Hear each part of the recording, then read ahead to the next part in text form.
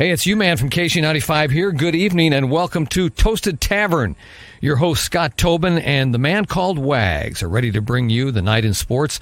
So pull up a stool, grab a drink, and let's get toasted. And good evening and welcome into the Toasted Tavern. I am your host, the man called Wags, alongside Scott Tobin. We are back and better than ever. And yes, I know there's a bit of an echo. There's some new stuff behind me. You're like, wait a second, what happened? Oh, well, I'm house sitting once again for my brother. He and his family are just so nice. They are out in Vegas right now. They're actually going to be going to see the Blues in Vegas on Wednesday night. So I get a chance to house sit for them once again. So different background, different atmosphere, but still the same great Toasted Tavern content you come to know and love. And Scott, I am exhausted, and I know you are too, but there's a lot to talk about tonight. There are, but before we get into it, how jealous are you that Nick and his family are going to Vegas to see the Blues? Pretty jealous. I mean, it's not like it's just him and his wife. The kids are going too. That's pretty nice. I mean, I know we didn't get to travel much as kids to opponents, but good for them. I got a chance to go with my brother and his wife to Vegas a couple months ago, so I got to have that experience. But yeah, going to see a hockey game would be so cool. Yeah, I hope they have a good time. Same here. But until then, I get to hang out at their house. They got two brand new itty bitty kittens, so there's going to be some curling up and playing with some kitty cats. And yeah, I know. I mean, how am I still single? I don't know. Well, that's a whole different story. Like I said, plenty of stuff to talk about tonight. We got NFL Week 6 wrapping up tonight with a doozy of a game between Buffalo and Tennessee. Had some very interesting games yesterday. We'll get our picks and how we did, which honestly, both of us did pretty damn well yesterday. Each of us only lost 3 games, so they were different games, and we'll get to that in a little bit as well. The Blues are getting ready to get underway in Arizona against the Coyotes tonight. We'll see if they're able to reverse the domination that the Coyotes have had against the Blues in recent memory, including that 7-game series last year, which we hope we never see again in the regular season.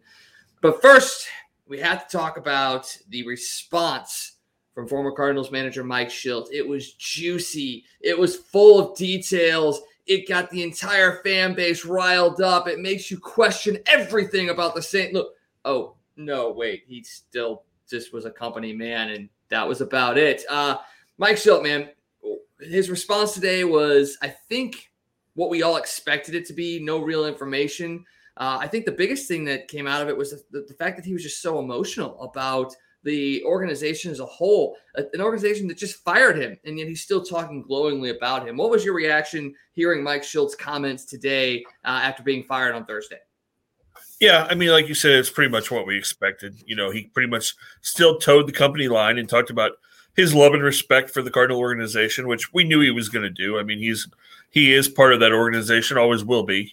After 18 years, he will always be part of Cardinal Nation and that Cardinal Foundation, and talked about that, how he wanted to see the organization move on and wished him well, and talked about the fact that he was still friends with Mo and DeWitt, that they parted on good terms as much as you can, I guess, under the situation. But yeah, other than that, we really didn't find out much more. I mean, I don't think we're ever really going to find out exactly what happened. Lots of rumors floating around that there were some issues with some of the people in his coaching staff, that maybe he was a little too critical of Mo and some of the things that Mo was trying to push, around the trade deadline, when Shildt was trying to tell everybody this team was still in it and they needed to make big moves. And he felt like Mo didn't do enough at the time, or not fast enough potentially. But, for the most part, again, just kind of a love fest for the Cardinals. He really went out of his way to really praise Ollie Marmol and all of the coaches for the most part. So that was nice to see. You would have hated to see it get ugly, but I think the fact that the Cardinals actually shared the link and it was almost still kind of a joint press conference was pretty interesting. You don't normally see that happen. It's kind of like, okay, welcome to the Cardinals. Here's our former manager that we fired yesterday. Let's all give him a round of applause. We'll see where we go from here. I think Shilt's going to get a pretty good opportunity at interviews with the Padres. It sounds like San Diego may be really interested, and potentially, I mean, there are a little bit of rumblings that maybe the Cardinals talked to him about an extension, and maybe he wasn't as jubilant about that because of the issues that he'd had at the offseason, and maybe he even mentioned to the Cardinals that other teams had already contacted him about the possibility of him stepping away. So, I mean, and if he takes another job with the Padres or one of those teams, then maybe we'll hear some of that for sure. But those are some of the rumblings in the background that maybe he is already kind of exploring his other options to see what was out there and wasn't as excited about the possibility of an extension as some people thought, even though he loves this organization. Exactly. I mean, we had heard talks about the extension just a couple of days before he was let go. And like you said, the fact that everything is so copacetic between the organization and himself, it doesn't feel almost right to say that he was fired. It really feels like both of these entities were just really ready to go different directions. I mean, maybe like you said, it was the fact that this was something that was probably discussed at the halfway point of the season. They could have had these conversations back then and said, hey, look, you didn't do what I thought you were going to do. We didn't want to do what you wanted us to do, blah, blah, blah. Maybe after this season, we go our separate ways. And this is the point where they were nowhere near a playoff spot. Then all of a sudden they go on this huge run, and the Cardinals see that once again, Mike Schultz is able to get a lot out of his team in the second half and really make that playoff run. And so they reassess and go, hey, okay, let's start talking extension, because we do want to see you here because you are successful. But Schultz probably in his mind was, like you said, maybe thinking about the next step, because he knew that there was going to be no changes along his lines for the future. And if that meant, not getting rid of a guy like that, we've heard rumor that, Schultz did not want Jeff Albert to stick around because of the analytical side of things. It's maybe this was something that was happening midway through the season. It was going to happen regardless of how this Cardinals season ended. And it just more of a shock because they did end up making the playoffs, and there you go. Yeah. And I think it was a little bit of all of that. And we're never really, like you said, we're never really going to hear everything that happened and exactly what the cause was. I find it really interesting. You talking about Jeff Albert, and, he's gotten so much ridicule and so many people have wanted to run him out of town. But you look at what the Cardinals offense did this year and what some of these minor league players, some of the top prospects are doing. And do we have to start reassessing and saying, okay, maybe Jeff Albert's approach is working? Because look at what Tyler O'Neill did this year. Look what Harrison Bader did this year. Look at the strides Dylan Carlson made.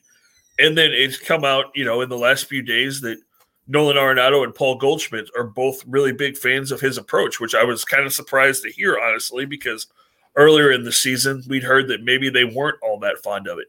So, if he has helped improve these young players, and it's hard to argue that he hasn't, and then you see what guys like Nolan Gorman did in the minor leagues this year, and guys like Nick Plummer and some of these prospects that have struggled the last couple of years, it's like they all of a sudden all figured it out. So maybe what Jeff Alberts is doing is finally working, and everybody's kind of getting on the same page. And maybe you do move forward with the analytic part. I mean, you definitely can't go all analytics. You've got to have a happy medium there, which, that's the question. Was Mike Schultz really willing to do that, or was it kind of, a battle of I want to do things my way, I don't want you to tell me what we're going to do type of a thing? And I guess we have to kind of accept the fact that, it's Mo's way or the highway right now in this organization. So we'll see. I'm still really curious to see where they go in this hiring process. I know a lot of people think it's definitely going to be somebody that's already on the staff. Although to me, it almost seems like if you're going to do that, why not just say, okay, you're a new manager and let's move on and get things going towards the offseason? That's very, very true. And I wanted to just kind of touch base back on this Jeff Albert thing. And, we keep forgetting that last year was essentially a lost year, not just for Major League Baseball, but for the minor league system as well. So the guys that maybe were indoctrinated into this Jeff Albert system this year, it was going to take them a little while to become comfortable with it and potentially show success. Well, obviously you look at, Gorman, and he showed success right off the bat, but same thing with the major league team is it took a little while to really get going. And maybe you're right. Maybe we do have to sit back and reassess what exactly that approach was and if it does work. And I'm willing to give it another year just to see. I mean, if they come out and they start hitting the way that they did at the end of this season, I mean, how can you sit there and argue against it? I mean, he came in after the 2018 season, which means 2019 is the first look some of these players got at the style and the structure. And then you have 2020 hit. And then all of a sudden you have a bunch of new guys coming in as well, like a Nolan Arenado. And Arenado comes in. He's used to a system that he's been part of for so long in Colorado. And change is difficult. You don't want to change if you don't have to, especially if you are successful in what you were doing. But you get to a point where maybe you were struggling a little bit, and then you have to start buying into the system that you're a part of, and then it starts working. Then you realize, oh, okay, all along I probably could have been doing this and been successful as well. Because you look at Goldschmidt. Goldschmidt hit well for the most part most of this season. So it's not like he got hot at the end. He was hot mid, a third of the way through the season, maybe even a quarter of the way through the season, and all the way on. Somebody that has been a part of the Jeff Albert system for the last couple of years. So you're right. I think maybe you do have to reassess what Jeff Albert actually has done for this team, and he's done it without trash can beating either. Yeah, he has. And like you said, it took a couple of years, and we have to remember too that his first year they had co-hitting instructors. Mark Badaska was still there, so you had two different voices. So really, I mean, it's only been, like you said, 20 was kind of a lost season. So really, it's only been the second half of 19 and this year that Jeff Alberts has really had total control of the major league roster and the way their hitting approach. And like we said, when you look at what Tyler O'Neill did this year, you look at Harrison Bader, you look how those guys cut down on their strikeouts, started making more contact, started hitting the ball the other way. Dylan Carlson, like we said, made big strides. Tommy Edman, talked about it at, about the halfway point, about the fact that they weren't getting a good message. There wasn't a good plan, and everybody attacked Jeff Alberts. But now we're hearing rumors that there was inner strife between maybe what was going on with Schilt and the other coaches as to who was supposed to lead the message and what was going on there. So maybe while we all threw everything at Jeff Alberts, maybe Mike Schilt was struggling with some of those issues as well, and maybe it wasn't coming from the top, or maybe guys weren't sure who they were supposed to listen to for a while, So, maybe Jeff Alberts, maybe it does work, and maybe everything the Cardinals have wanted to do with this hitting thing, with him kind of taking over, the whole organization's hitting identity structure from top to bottom, from low minors to the top, maybe it is actually working. I think we have to just wait and see what this next year brings, and we'll get a really good answer on that. And, so looking ahead to the next manager, you talked about some of the internal candidates this team may have and may want to promote. You have to look at it, and technically the last two have been internal hires. I mean, Mike Schilt, obviously. Mike Matheny, to an extent, was kind of an inside, hire. It wasn't per se he was in the system, but he was an internal hire for the most part. So do the Cardinals look at this and go, okay, yeah, we have internal options, but the last two guys we've brought in have been okay, but not able to complete the job. So do they look outside? I mean, you brought up last week, the name Bruce Bochy. You brought up, guys like Clint Hurdle. Is it something where they really do feel like an internal candidate will work because of the coaching staff that's already here? Or do they really feel like maybe we have to go outside and bring somebody in with the experience and with the pedigree to make this team and franchise back on top again? The more we've talked about it and the more that I've looked at things the last couple of days, I don't think it's going to be a Bochy or a Hurdle. I think it's going to be somebody that has closer ties to this organization in the last few years. I think Skip Schumacher is going to get a look. I think they're probably going to interview Skip. He's going to get an interview for that Padres job as well. And, he's been pushing awful hard. It'll be interesting to see if Matt Holliday gets an interview, if they talk to him. I'm not sure that you want to go that way with the guy that, really hasn't coached at the major league level, a la Mike Matheny. I know Matt's coach. I know coaching is in his family. His dad's been a coach. His brother's a coach in college. He's done some coaching, but I don't know that they want to jump back into the, hey, you've never coached at all at the big league level. Let's come be a manager, because you just never know. I mean, Matt Holliday Matt Holliday could very well end up being a major league Hall of Famer. And sometimes it's hard for guys like that to relate to guys that aren't on that same talent level, that can't do the things that he could do. some of your role players, some of your bench players. Sometimes it's kind of hard. There's kind of a disconnect there with things. So I don't know. I don't know if they want to jump that route, but I think they will talk to him. I think Schumacher's probably going to get a talk. I really think they should go talk to Joel McEwing again. A guy who has spent all that time in Tony's shadow. Was definitely a guy that knows this Cardinal organization. I think those three guys are the guys that they're probably looking at. And then, which one of those coaches if you go internal, which one of those coaches do you go? Do you go with Stubby Clapp, a guy who was extremely successful in the minor leagues, had a couple of the best minor league teams in Cardinal history, or do you go with Ollie Marmol, who was the bench coach and a guy that, Mike Schilt has kind of groomed the last few years? So does that, is there kind of a disconnect there a little bit that maybe you don't want to bring in the guy that's been Schultz's right-hand man right away. Maybe you want to go the other way. So there's still going to be some drama. I don't guess drama is the right word, but there's still going to be some intrigue to see which way they go there. Well, and you have to look at it as the same sort of thing that happened after LaRussa left as well, because Matheny was kind of LaRussa's, I wouldn't say right-hand man, but he was a guy that LaRussa kind of took under his wing. Whereas the other candidate, Jose Oquendo, seemed to kind of be on the outs at that point in time. So you have to look at that as well. I mean, do you go with, like you said, Marmol, who, like you said earlier, Mike Schilt, highly complimentary of, or do you go with a Stubby Clapp that, maybe looked at as, I wouldn't say an outsider in this case, but not the guy that Schilt has kind of brought up with him. So, they went down the one route of the former manager's protege. Do they go that same route or do they go the opposite? It's going to be a real interesting decision that this team has to make. And the interviews are going to have to come quick because they want to have this thing figured out by middle of November. So you got basically about a month to get this knocked out and under contract, because then you'll have winter meetings. You got the CBA you got to worry about as well. And that's the other thing that you have to sit there and question is, do you go out and get a manager before the CBA is finalized? Because maybe you hire a guy and he's not going to fit the new CBA with maybe the DH coming in. I mean, obviously, I think any manager is able to adapt, but do you maybe wait to see if the CBA opens some things up or changes some things where maybe you go a different direction to bring in a guy that maybe will fit the mold of what the new style of baseball is going to look like? Yeah, I don't think you want to wait that long. You want to get it done because, like, you want to get a manager in place because, middle of November, free agency will be about to start. You want to have that all in place so you can start digging into that. And going back to the CBA, isn't it funny? A year ago we thought, man, the season's going to end. I mean, I know we're not to the off season yet, but it was like, oh man, the CBA, it's going to be like World War III. Everybody's going to be fighting.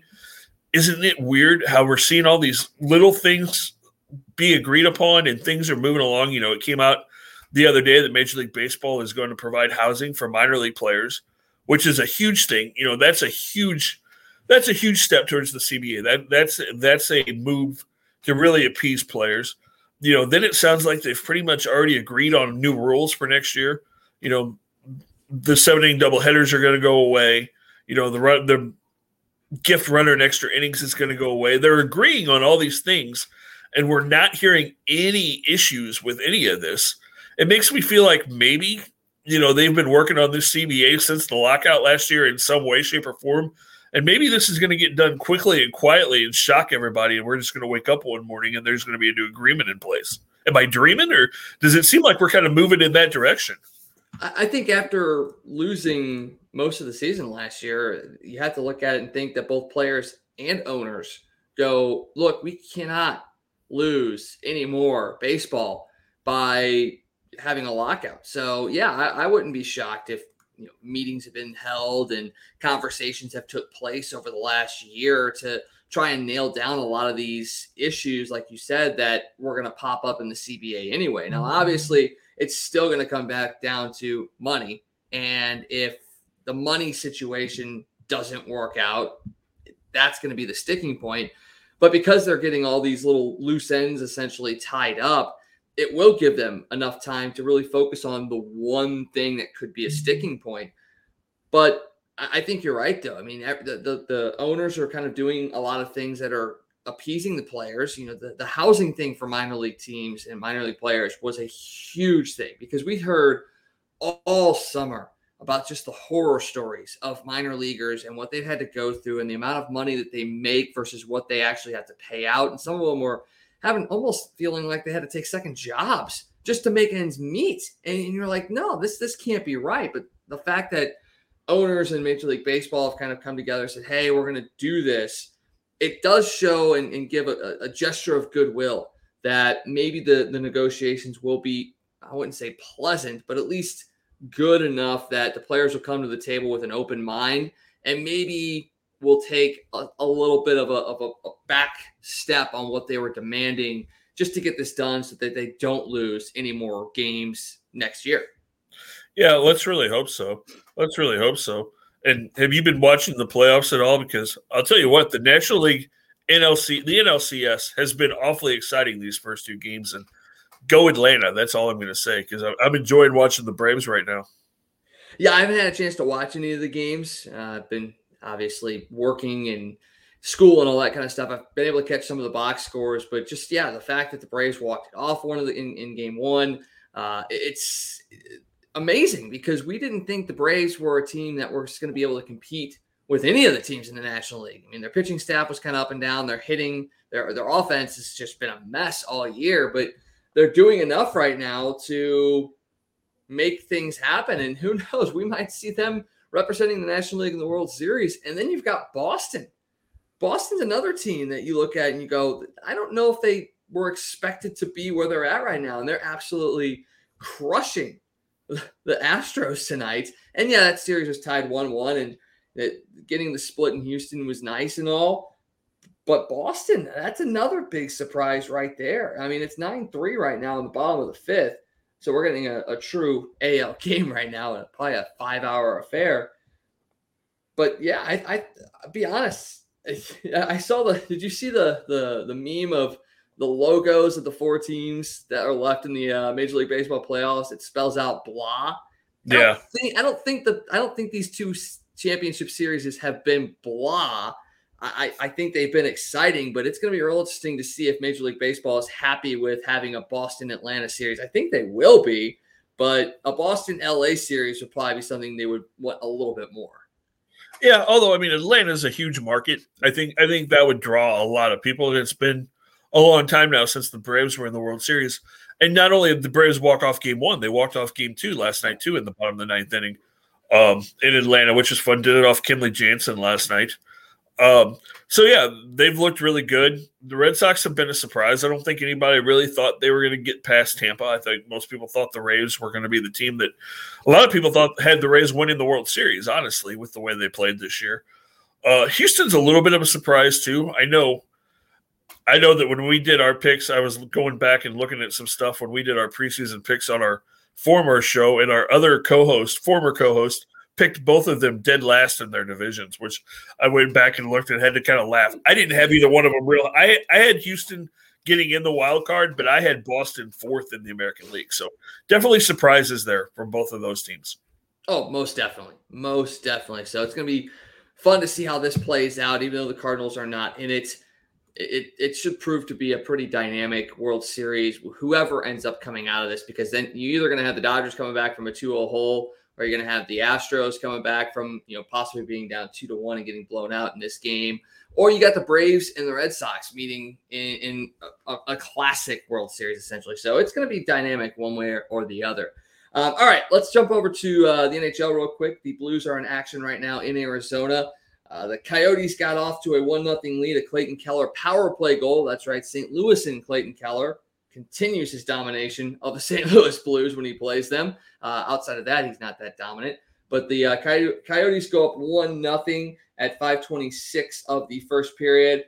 But just about a minute and a half later, new St. Louis Blue, Pavel Buchnevich, gets his first goal as a St. Louis Blue and ties the game up on a wrist shot off the assist from Jordan Kyrou. So this game is tied at 1 with about 10.5 to go in the first period. But we got to kind of take a step back and look at the first game of this season against Colorado, which went down on Saturday.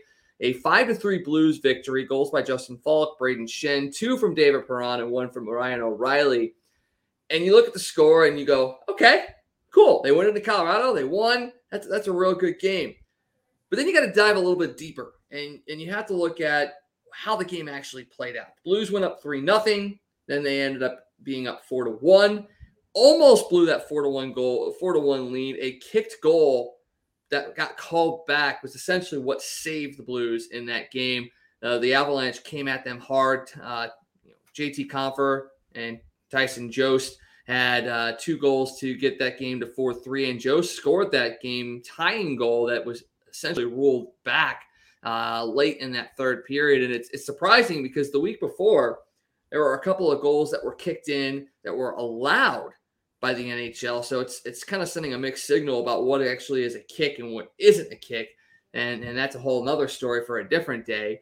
But the Blues didn't actually look all that great for winning this game 5-3 against a depleted Colorado team, because they didn't have Nathan MacKinnon or Gabriel Landeskog. McKinnon out with COVID issues, and Landeskog suspended for a hit on Kirby Dach of the Chicago Blackhawks earlier in the week.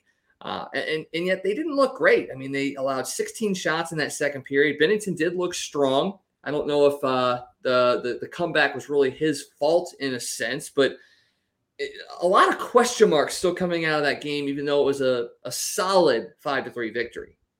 Yeah, I mean, first game of the season, you're still going to have, there's going to be things you're still trying to work out, kinks you're trying to work out and figure out. But to go to Colorado, like you said, even without Landeskog and McKenna out there and beat Colorado, that's a big win for them. Just to get the season off on the right foot, get a win over Colorado. But yeah, like you said, I was a little worried. I was afraid they were going to blow it. I was like, oh man, here we go again. Blues get a big lead, and then all of a sudden it's tied, and who knows what happens. But they were able to hold on. They got the win, and now you just have to build. And, like you said, and like I said when we talked about it last week, there's still a lot of questions in my mind about this team. I'm anxious to see how they play the next couple of weeks, honestly, just to get a feel for where they're at and what direction they're going. But at least it was a good start. At least you have that first win in the column. And like you said, you got new guys getting goals again tonight. So that's good to get that first one in and get that off their backs, that they're not worried about, man, when am I going to score my first goal for a new team and that kind of stuff, putting pressure on themselves. So all in all, a pretty good start for the Blues, I think. Yeah, and you have to remember, after losing in that series against Colorado last year, to kind of come back and go into Colorado, win a game, especially a game that maybe you didn't play your best in, that should give the Blues a little bit of confidence. They were playing faster than any team that I've seen the Blues put out there in a long time. I was talking to Mason, Blues Fan Reacts, about that. He's like, yeah, this team was playing super fast. The one thing that has been I've harped on them for the last couple of years is their exits from the defensive zone. And they actually had some really good outlets from the defensive zone. They are actually getting out of the zone easier, better than they have in years past. And that's something that if they can continue that's going to be a big, big thing for them this year. It's going to lead to a lot more offensive chances and really keep the puck out of their defensive zone, because they turn the puck over so much defensively in the last couple of years. They can cut that down. That's going to help a lot. And you have to talk about – I don't know if I wouldn't call it a resurgence. I wouldn't call it a renaissance. I don't know what you call it. But David Perron, man, is just getting better with age. He's like a fine wine. It just seems like every year he just gets better and better and better. I don't know what it is or if it's who he's playing with, but God bless David Perron for coming back for a third time. Yeah, we're definitely getting the best of David Perron. Like you said, on this third trip wearing the blue note for Perron, obviously he loves St. Louis to keep coming back that many times. But, yeah, he's definitely played really well. And that leads me into a question that I was going to ask you. He's going to be a free agent here before too terribly long. It's going to be time to start thinking about whether you're going to work on a new contract extension for him. If you were going to give David Perron a contract, because he is 33 now, it doesn't seem like David Perron can be that old. You forget that it's been that many years since he was that 19-year-old kid that came up here. If you were going to give Perron a contract, what would you look at, like year-wise and money-wise? What would your ideal deal be for David Perron? Oh, that's a really, really good question. I mean, looking at it right now, he's making $4 million this year. You'd have to, obviously, you'd want to keep him to the end of his career. So, I mean, if you're talking 36, 37, let's see, Alex Steen what's his age right now? I mean, obviously Steen has dealt with more injuries than a guy like Perron has, but Steen was born in '84, so he's 37. So if you take that into consideration, let's just say 37. So a 4-year deal. So you'd have to look at 4 years. I mean, if Brandon Saad's making 4.5 this year, 28 years old, Brandon Saad's making 4.5 for the next 4 or 5 years.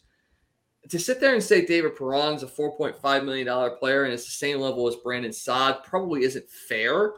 But I mean, if you go 4 years at 4.5, I think I'd be okay with that. I mean, obviously Perron deserves a raise for everything that he's done, not just this year and the last year, but everything he's done for St. Louis. I believe he does deserve a raise, and I think you do. I think you keep him here into the end of his career. So a 4-year deal, in my mind, makes sense.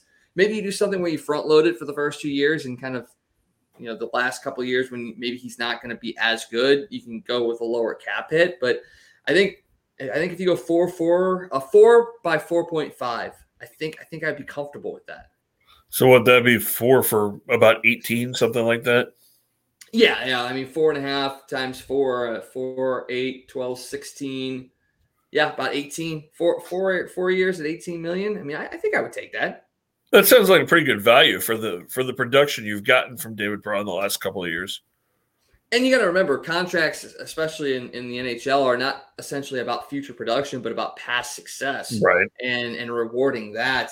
I still think Perron can be successful for the next couple of years. Like I said, he could have that Alex Steen type role where he does play that third, fourth line, but he's got such talent that he would be productive down there. And I don't know if he'd ever play the fourth line. I think if anything, he drops as low as the third line. It still does a lot in the 4 years that he would be here. But I don't know if I'd see him playing past the age of 37 because he does have a concussion history, and one hit could end his career. But I think I'm comfortable in the feeling that he would be around for the next 4 years, and I'd be safe at 4.5. Yeah, that's not a bad deal. I think I'd be good with that too. And the fact, like you said, that Brandon Saad makes 4.5 right now too means Doug Armstrong's been very, very shrewd with his contracts, and that's another big piece of this team is the ability for him to make trades and to make signings that make sense and keep this team competitive. It's unbelievable. And I want to jump back to what you were talking about earlier about the Blues schedule. You have to get as many good wins as you possibly can. The first 2 weeks of this season, you open in Colorado, you go to Arizona, where you're at tonight, a team that you struggled against and one that seems to have your number. Then you travel to Vegas on Wednesday night, which is another team that is a difficult team to play, especially in Vegas. Then you host the Kings for a back-to-back Saturday and Monday, both games at home, which for me, I'm excited about that because I really liked that concept last year of having those kind of home and homes or those back-to-back little mini series. And there's only, I think, 2 this year that the Blues are doing, but I really like that. But the Kings are a team that I think could be a bit of a surprise. And then you have Colorado and then the rivalry game against Chicago to end the month. So these first 2 weeks are vitally important for the Blues. I'm not going to say season altering, but if you put up a good showing these first 2 weeks, I think you alleviate a lot of fans' fears that this team is a middle of the road, average type of team. You're looking at the roster. I don't think we're giving this team enough credit. I think there's a lot of talent here, and if they gel early on, you need to watch out. Yeah, I agree with you. I think there's a lot of talent. I think there's just a lot of kind of unknowns on this team that a lot of people are afraid of. So like you said, if they get off to a good start and those guys can build momentum early, that'll really be big for this team. I agree with you totally there. All righty, let's go ahead and peel off from the hockey talk. It's still a 1-1 game here between the Blues and Coyotes, 4:43 to go here in the first. But we've got to get to the NFL because it was another fun week, honestly, in the NFL. We had a lot of really good games, starting with that Tampa Bay-Philadelphia game on Thursday night, which the Bucs won. Then you move into Sunday morning. You have a game in London between the Dolphins and the Jaguars. Everybody thinking, okay, that's an easy win for Miami. I mean, they're getting Tua back. They're playing Jacksonville. And you gotta go with the pick of Miami, right? Well, no. Jacksonville finally decides to wake up and play play well, and they get their first win, a 23-20 victory over the Dolphins. First wins for Urban Meyer and Trevor Lawrence in the NFL. Just a really, really good game overall. Lawrence, no turnovers, did throw a touchdown, so looking really good there. And I'm not going to sit there and say that Jacksonville's getting ready to go on a run, but to get that win under their belts, to kind of put everything with Urban Meyer off to the side and play a solid football game, you got to give the Jacksonville Jaguars credit. They're definitely one of my winners this week because they did snap that 20-game losing streak. What do you see in this game that once again gives you a little bit of confidence in Jacksonville going forward? And what's going on with Miami? Well, you have to look at Trevor Lawrence. Like you said, no turnovers yesterday. He threw for 300 yards for the second time in his career so far. You watch him and you can see him maturing every week. He's making throws. He can make every throw on the field. He's starting to look. I'm not, like you said, I'm not saying Jacksonville's going to go on a run, but he's starting to look like that number one overall quarterback. Like he's going to mature into the talent that everybody thought he was going to be coming into this draft. And that's going to be key for them. As he progresses and moves along, not having turnovers, not making mistakes. Jacksonville's not going to win a ton of games, but I think they're a team that can win 4 or 5 games before the season's over this year. And then, you go into next year. Talking about Miami, you look at Tua. Tua had a good game, too, on Sunday. Threw for 329 yards, threw for a couple of touchdowns. That Dolphins team's just not as good as everybody thought they were going to be. Their defense was really good last year. They were in the top 10 in the league. They're in the bottom of every defensive category this year in the league. Their defense has just fallen off. If their defense played this year like they did last year, they would probably be in the hunt for a wild card spot like everybody kind of thought going into the season. But they've gotten no help, and Tua's had some injuries off and on. And so, the team's just not quite as good as we thought they were going to be this year. And are we worried about Tua? He's had injuries at Alabama, obviously the serious one, and now he's dealt with some injuries here in the NFL. Is he a guy that maybe you're a little worried about injury-wise, or is it just one of those kind of growing pains for a young quarterback and he's going to be fine? And if there is any worry, the rumors of Deshaun Watson, are they going to grow back up into what they were at during the offseason? Oh, I think the rumors will keep going because Tua, unfortunately, because of that nasty leg injury that Tua had at Alabama, I don't think he's ever going to be the player that we thought he was going to be a couple of years ago watching him in college. He just doesn't have that mobility. He doesn't have even quite the arm strength just because his leg's not as strong as it was. I think he's a fine quarterback. I think he's going to be a game manager type guy. Is he a guy that's going to get you super excited and going to win Super Bowl games? I'm not sure.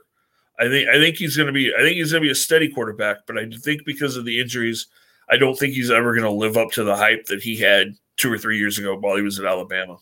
I think you're right. And like you said, the rumors around Deshaun Watson are going to continue to grow and grow and grow. And the less we hear about the lawsuits and stuff that are going on, it just gets you that much closer to him actually playing again. So we'll see how that plays out. Green Bay and Chicago, the big rivalry game. The Packers win that one. And according to Wikipedia, Aaron Rodgers still owns the Chicago Bears. I don't know if you saw that or saw the sound clip of Aaron Rodgers on Sunday. Yeah, that was pretty funny, honestly. He was definitely letting the Bears fans know it. You got to give Aaron Rodgers credit. The way they played in week 1, I thought, okay, he wants out of Green Bay and we're not going to see much. But he's showing that old Aaron Rodgers fire, that will to win right now. And I have some respect for him because I really didn't expect to see a lot of that this year. Is he one of your front runners for the MVP, or is he just having a good year? It's still early. I would say he's probably in that top 5 right now. Okay, yeah, no, I agree 100% there. Justin Fields had an okay game. He's still kind of getting beat up, and you don't like to see that. It's really interesting. It's going to be interesting to see his progression this year, see if he actually can grow as a quarterback with a terrible offensive line in front of him. Yeah, I don't know what to think of Justin Fields. I watched most of that game, and I'm just not sure the kid's that good. He made a couple of throws, and then he makes some bad throws. And I know that's rookie adjustment, and the Bears aren't a great team, but I'm not seeing it right now. I'm not seeing superstar quarterback there. So we'll see what happens. We'll see how he progresses through the season. But right now, I'm just not convinced that Justin Fields is the future of the Bears. So what you're seeing in Trevor Lawrence is not something you're seeing with Justin Fields. If you can see progression and progress from Lawrence, but you can't see it from Fields, that just right there shows you that, one guy is learning and the other guy is just trying to live off of God-given talents. Yeah, and I mean they're two different quarterbacks. Lawrence is much more polished, much more of a passer, where Fields is that scrambler. He wants to run. He can make plays down the field when he has to, but he's just not as polished and as far down the road as Trevor Lawrence is as far as a pure passer. Yeah, well, we'll see how that plays out. One young quarterback that is playing very, very well this year still is Joe Burrow in Cincinnati. The Bengals take down Detroit. I don't think that was a big surprise there. We expected that one to go like that. Indianapolis beat Houston. The Rams easily over the Giants. Kansas City struggled a little bit against the Washington football team, and mainly because the Washington football team's defense is still super phenomenal. They were also celebrating the life of Sean Taylor. They retired his number 21, and obviously there was a little controversy around that as well. Not just the Jackson Mahomes thing. I don't know if you got a chance to see any of the backstory about the retirements of his number and the celebration and all that kind of stuff. It came out just a couple of days ago that they were going to do this. So fans were not able to prepare for it. If you saw the street dedication for Sean Taylor Way, it was right in front of a bunch of porta potties. You had basically the area where VIPs that could be on the field. It was right on the retired number that was painted on the field. Of course, somebody was going to dance on it. Of course, somebody was going to step on it, because that's where you're putting – that only place you're putting these VIPs, these people that are having a chance to get onto the field. Why the hell you're doing that, I don't know. The fact that the owner shows up in a hoodie to the ceremony, like it just once again, for me, reinforces how out of touch the Washington football team ownership is and why Daniel Snyder just needs to go, because the racist undertones of it, for me at least, were right there. And how people aren't pushing harder for this team to be sold, it just, I'll say this. I was a huge Sean Taylor fan, so like it makes it a little bit more for me, because I thought he deserved a little bit more. But I don't know what your thoughts were on that. No, I'm a huge Sean Taylor fan as well. I was a huge fan of his when he was at Miami in college, and then watched him in the NFL. Yeah, it was totally disrespectful the way that was all handled. Why is Patrick Mahomes' brother a VIP? Why is that dude even on the? Why is he even on the field? I mean, because of TikTok. That's ridiculous, and just say, oh, I didn't realize. You can't say, oh, I was dancing and making a TikTok video and didn't realize that I was doing it on the number. It's a big painted number that you're dancing on. He did that on purpose. But you got to focus, man. You got to focus on your dance moves, right? But you're going to tell me he didn't see that before he started dancing? He knew what he was doing. Get out of here. He's the same guy that threw water on Baltimore fans a couple of weeks ago because they were booing his brother and said, oh, they were thirsty. Get him out of there. He has no business being on the sidelines. Well, and that's something that Patrick has to handle. He has to be the one that says, look, I'm cutting you off. I'm not going to let this be a distraction for the team or for me or anything like that, because that's what's going to turn into. It's going to turn into a distraction and something that Patrick Mahomes does not need to deal with. The Chiefs do not need to deal with. Someone does need to cut off access at this point for this guy, because that's 2 times, like you said, this year that he's been in the news and has kind of overshadowed what's going on in Kansas City. Yeah, and the biggest problem with the Chiefs, their defense is horrible. The other biggest problem with the Chiefs, Patrick Mahomes believes in his own hype now. You can see it. I mean, he's making throws. He threw a couple of balls up in the air yesterday that he had absolutely no business throwing, that he threw to nobody except Redskins defenders, because he was trying to show off and do something unbelievable that is just bad football. And, he's got to figure it out that he can't – every time he wants to – he doesn't – he had a fumble one time, fumbled the snap, and he didn't want to take the sack. So literally he just threw the ball up in the air with about 4 Redskins standing around it and watched him intercept it. And he did it twice, just horrible throws, because He's just not looking, throwing the ball wherever. And yeah, he was able to pull that off. And there was, everybody talked about the Mahomes magic, and this guy's great. But you start buying into that hype, and you start doing those things all the time, and it hurts your team, and it's hurting his team right now. You mean Tyreek's not down there every time? No, and Tyreek's not played great either. He had a couple of balls that hit him right in the hands that he's dropped. Travis Kelce. I mean, this team has bought into the hype that they can beat anybody, and they can get. I mean, we heard Kelce talk about how they were going to go 18-0 right up until the start of the season, and Tyreek talking about wanting to challenge this guy to a race, and he's so much faster than everybody else, and there's so much around them that they've bought into that they're just not. Their heads aren't completely into the games, and you could see it. I mean, they had no business beating the Redskins yesterday. No. If the Redskins had an offense, that game would have lost because they played horrible for 3 quarters. Yeah, I 100% agree. I mean, it's gonna take a big slap in the face, and I thought they would have gotten it by now, but at this point, they need a big slap in the face to kind of right the ship. And we'll see if that ends up happening. Maybe it's a game against Denver. Maybe Denver comes in there in the next couple of weeks and beats them, and then they sit there and go, "Oh crap, we got to do this." Because I think the Raiders, obviously, that's a team that I feel like can beat Kansas City. You look at the Chargers, obviously they could beat Kansas City, but a team like Denver, if Denver were to go in there and beat them, I think that would be that moment where they go, "Oh crap, we got to figure this out." Honestly, after watching them for 6 weeks now, I think the best thing and I'm going to make a whole bunch of people in Kansas City mad right now. The thing that they may need is to miss the playoffs. That might be the wake-up call that they need, is to sit at home for an offseason and realize that, hey, we have to refocus and not be worried about our State Farm commercials and not worried about challenging Usain Bolt to a race and Travis Kelce's dating shows and all of this crap that they're doing otherwise. Yeah, I think you're 100% right. Minnesota, Carolina, that was a bit of a coin toss, and that's kind of how it ended up becoming. Minnesota gets the win in overtime. Now, Greg Joseph had a chance to win that game at the end of regulation, and the week after he wins the game at the end of regulation, he misses a kick. And as a Vikings fan, you got to sit there and go, what the hell did we do to upset the field goal gods? Because it seems like it always comes down to a field goal attempt for Minnesota, and sometimes it works, sometimes it doesn't. What is it about Minnesota and kickers, man? Yeah, I don't know. They've got a long history of that happening to them. Luckily for them, Kirk Cousins drove them down the field in that second possession of overtime and threw a touchdown, won the game.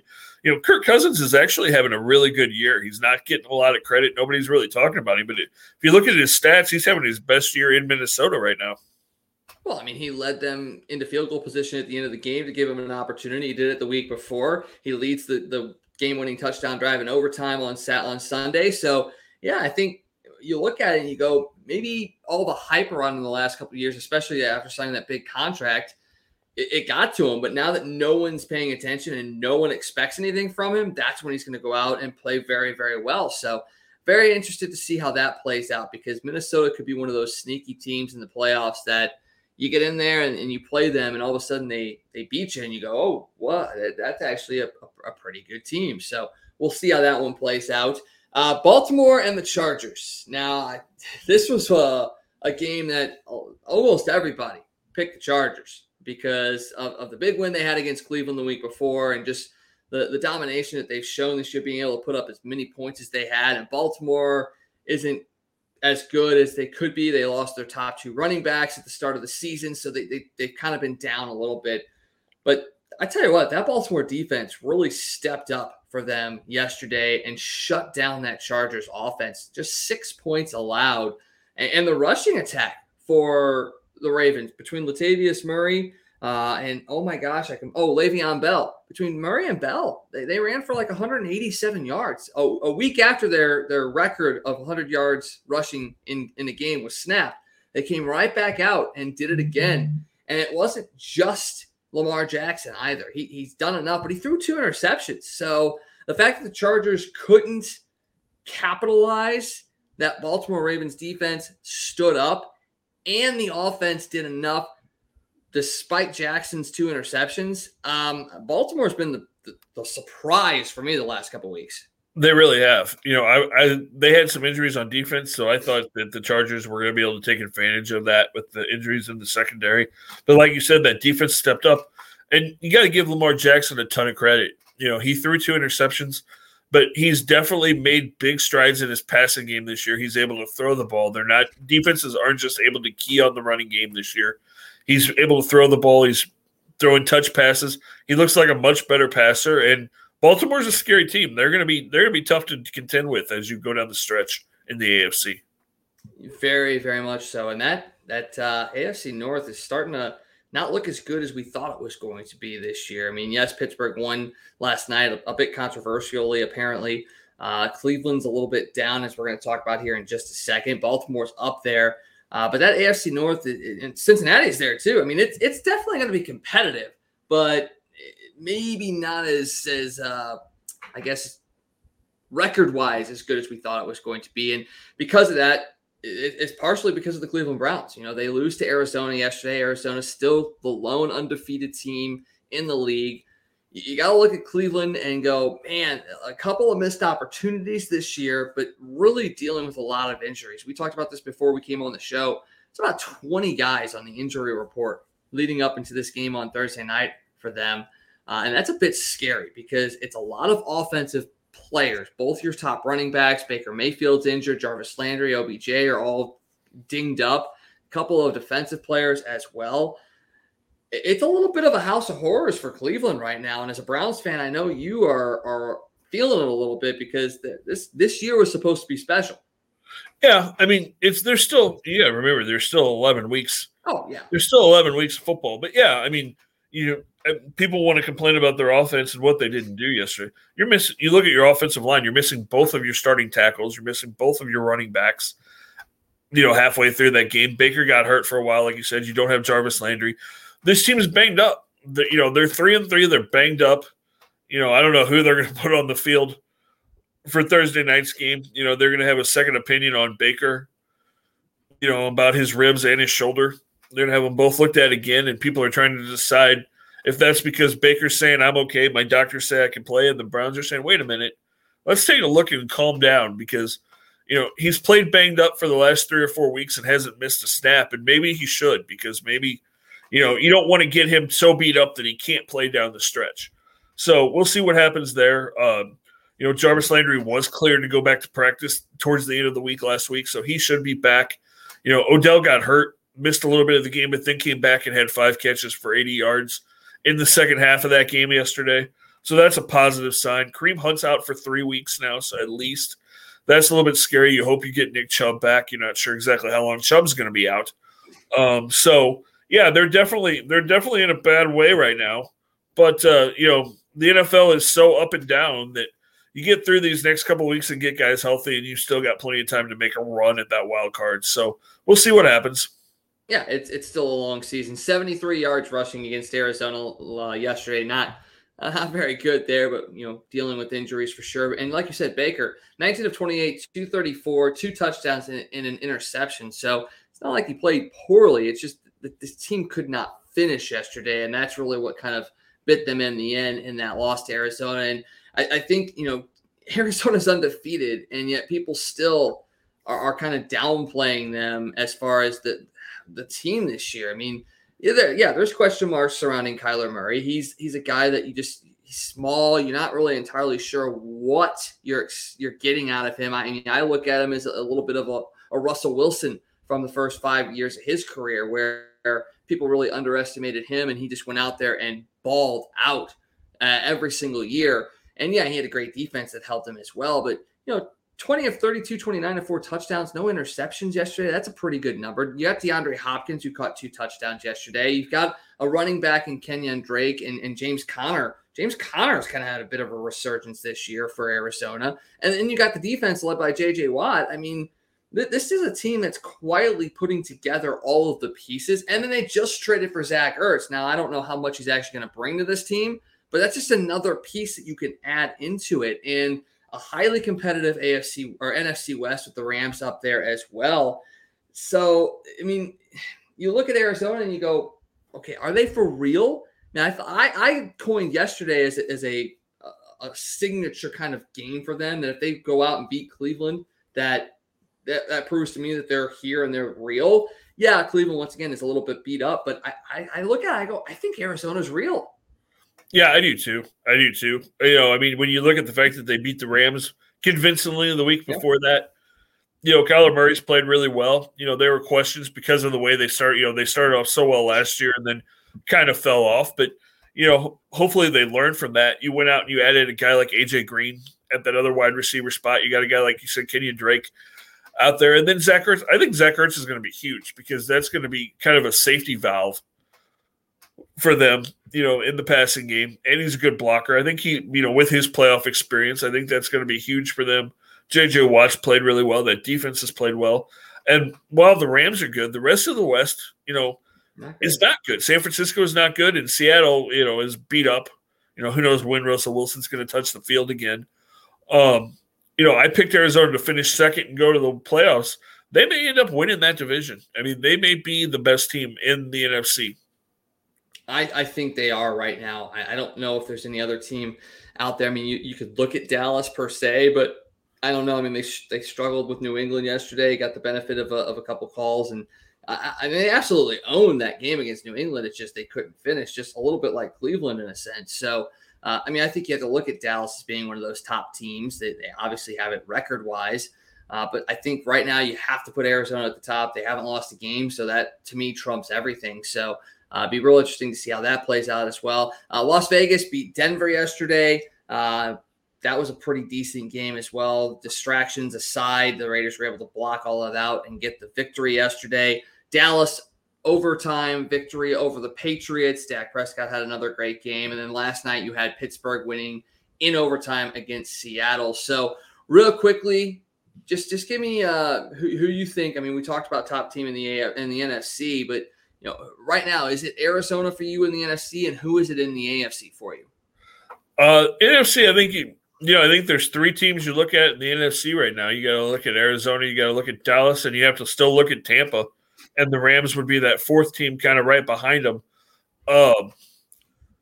But you have a ton of questions about all of those teams still except for Tampa. And then in the AFC, I think it's Buffalo, probably. Baltimore's right there with the way they've played. And Buffalo and Tennessee are going to come down. It's going to come down to a nail-biter in Monday Night Football, too, as it's 31-27 right now in this game. But, yeah, I think Buffalo and Baltimore right now are your top two in the AFC. And then, you can kind of throw a pin against the wall and just blindly pick that third team because, the Raiders are right there, I think. Kansas City, if they get their stuff together, could still make a run. Cleveland, if they get healthy. Tennessee should be better than they've played this year. A team that's going to has the chance to sneak up on some people all of a sudden again. People were talking about them in the offseason, then they had injuries. Now they're starting to play a little better. Indianapolis is starting to show some signs of life. Carson Wentz has looked pretty good for the most part. And that division's kind of up and down, because like we said, the Titans have not played as well as everybody expected them to this year. So, there's still some big questions there, but there are 3 or 4 teams that are starting rising to the top in each of those conferences. Yeah, and it's still really early in the season, obviously week 6, so still plenty of games to go and get some separation. But yeah, there are a couple of teams that you look at and you go, okay, I think safe to say they are going to be near the top when this is all said and done. All right, before we get out of here, Scott, why don't you go ahead and tell us a little bit more about the Real Men Wear Pink campaign, and we're really got to continue to push on this. We only got a couple weeks left. Yeah, we're starting to wind down. It's crazy. October, we're facing the end of October. Halloween's just a week and a half away, which is crazy. We're almost to the holidays, but we do have a couple of more weeks. Breast Cancer Awareness Month is still going. You can still donate. You can go to all our social media pages. You can go to my page, give money, help. Any little bit that you can donate helps to fight against the battle against cancer, breast cancer especially. And please just spread the word. Like I said, go to our link, share the page, share the links. Just help us do whatever you can to help fight breast cancer, and hopefully we can knock this thing out in the near future. Yeah, if we can eliminate cancer in our lifetime, I think that would be a huge, huge piece to leave for generations to come. So let's do everything we possibly can to end this and eradicate this just horrible, horrible disease. So Okay, great show tonight. We want to thank you guys for joining us. So we had a lot to talk about, and we'll have a lot more to talk about as we go along. The Blues season is underway. We still have plenty of NFL talk the rest of this season. College football still in full swing. MLB free agency will be coming up soon, and we got the NBA starting tomorrow as well. That's something we're going to have to dive into a little bit more because we don't really have an NBA team, and we're NBA free agents in a sense. We had the NFL free agency with Tom Franklin. We're going to have to start getting some NBA free agency talk going between Scott and I, and maybe a couple of local teams, and see if anybody will jump on our bandwagon and have us be brand ambassadors. Yeah, we've got a couple of teams not too far away that have got some talent. We'll have to start reaching out to Chicago and Memphis. Maybe we can get somebody to jump on board. Oklahoma City, not that far away either. Yeah, I'll take any of them. I'd love the Bulls just because I was a Jordan fan, but Memphis would be another really, really cool one to be a part of as well. So, we want to thank you guys for joining us once again. For Scott, I am Wags. Have a great night, a great week. Enjoy this fall weather because it's beautiful outside. It's my kind of weather. And make sure you join us on Wednesday night for more Toasted Tavern. Until then, have a great rest of your week. Hey, it's you-man here from Casey. For all your sports news, catch the Toasted Tavern with Scott Tobin and the man called Wags, weeknights at 9 p.m. You can follow Toasted Tavern on Facebook, Twitter, Instagram, and YouTube. Let's get toasted.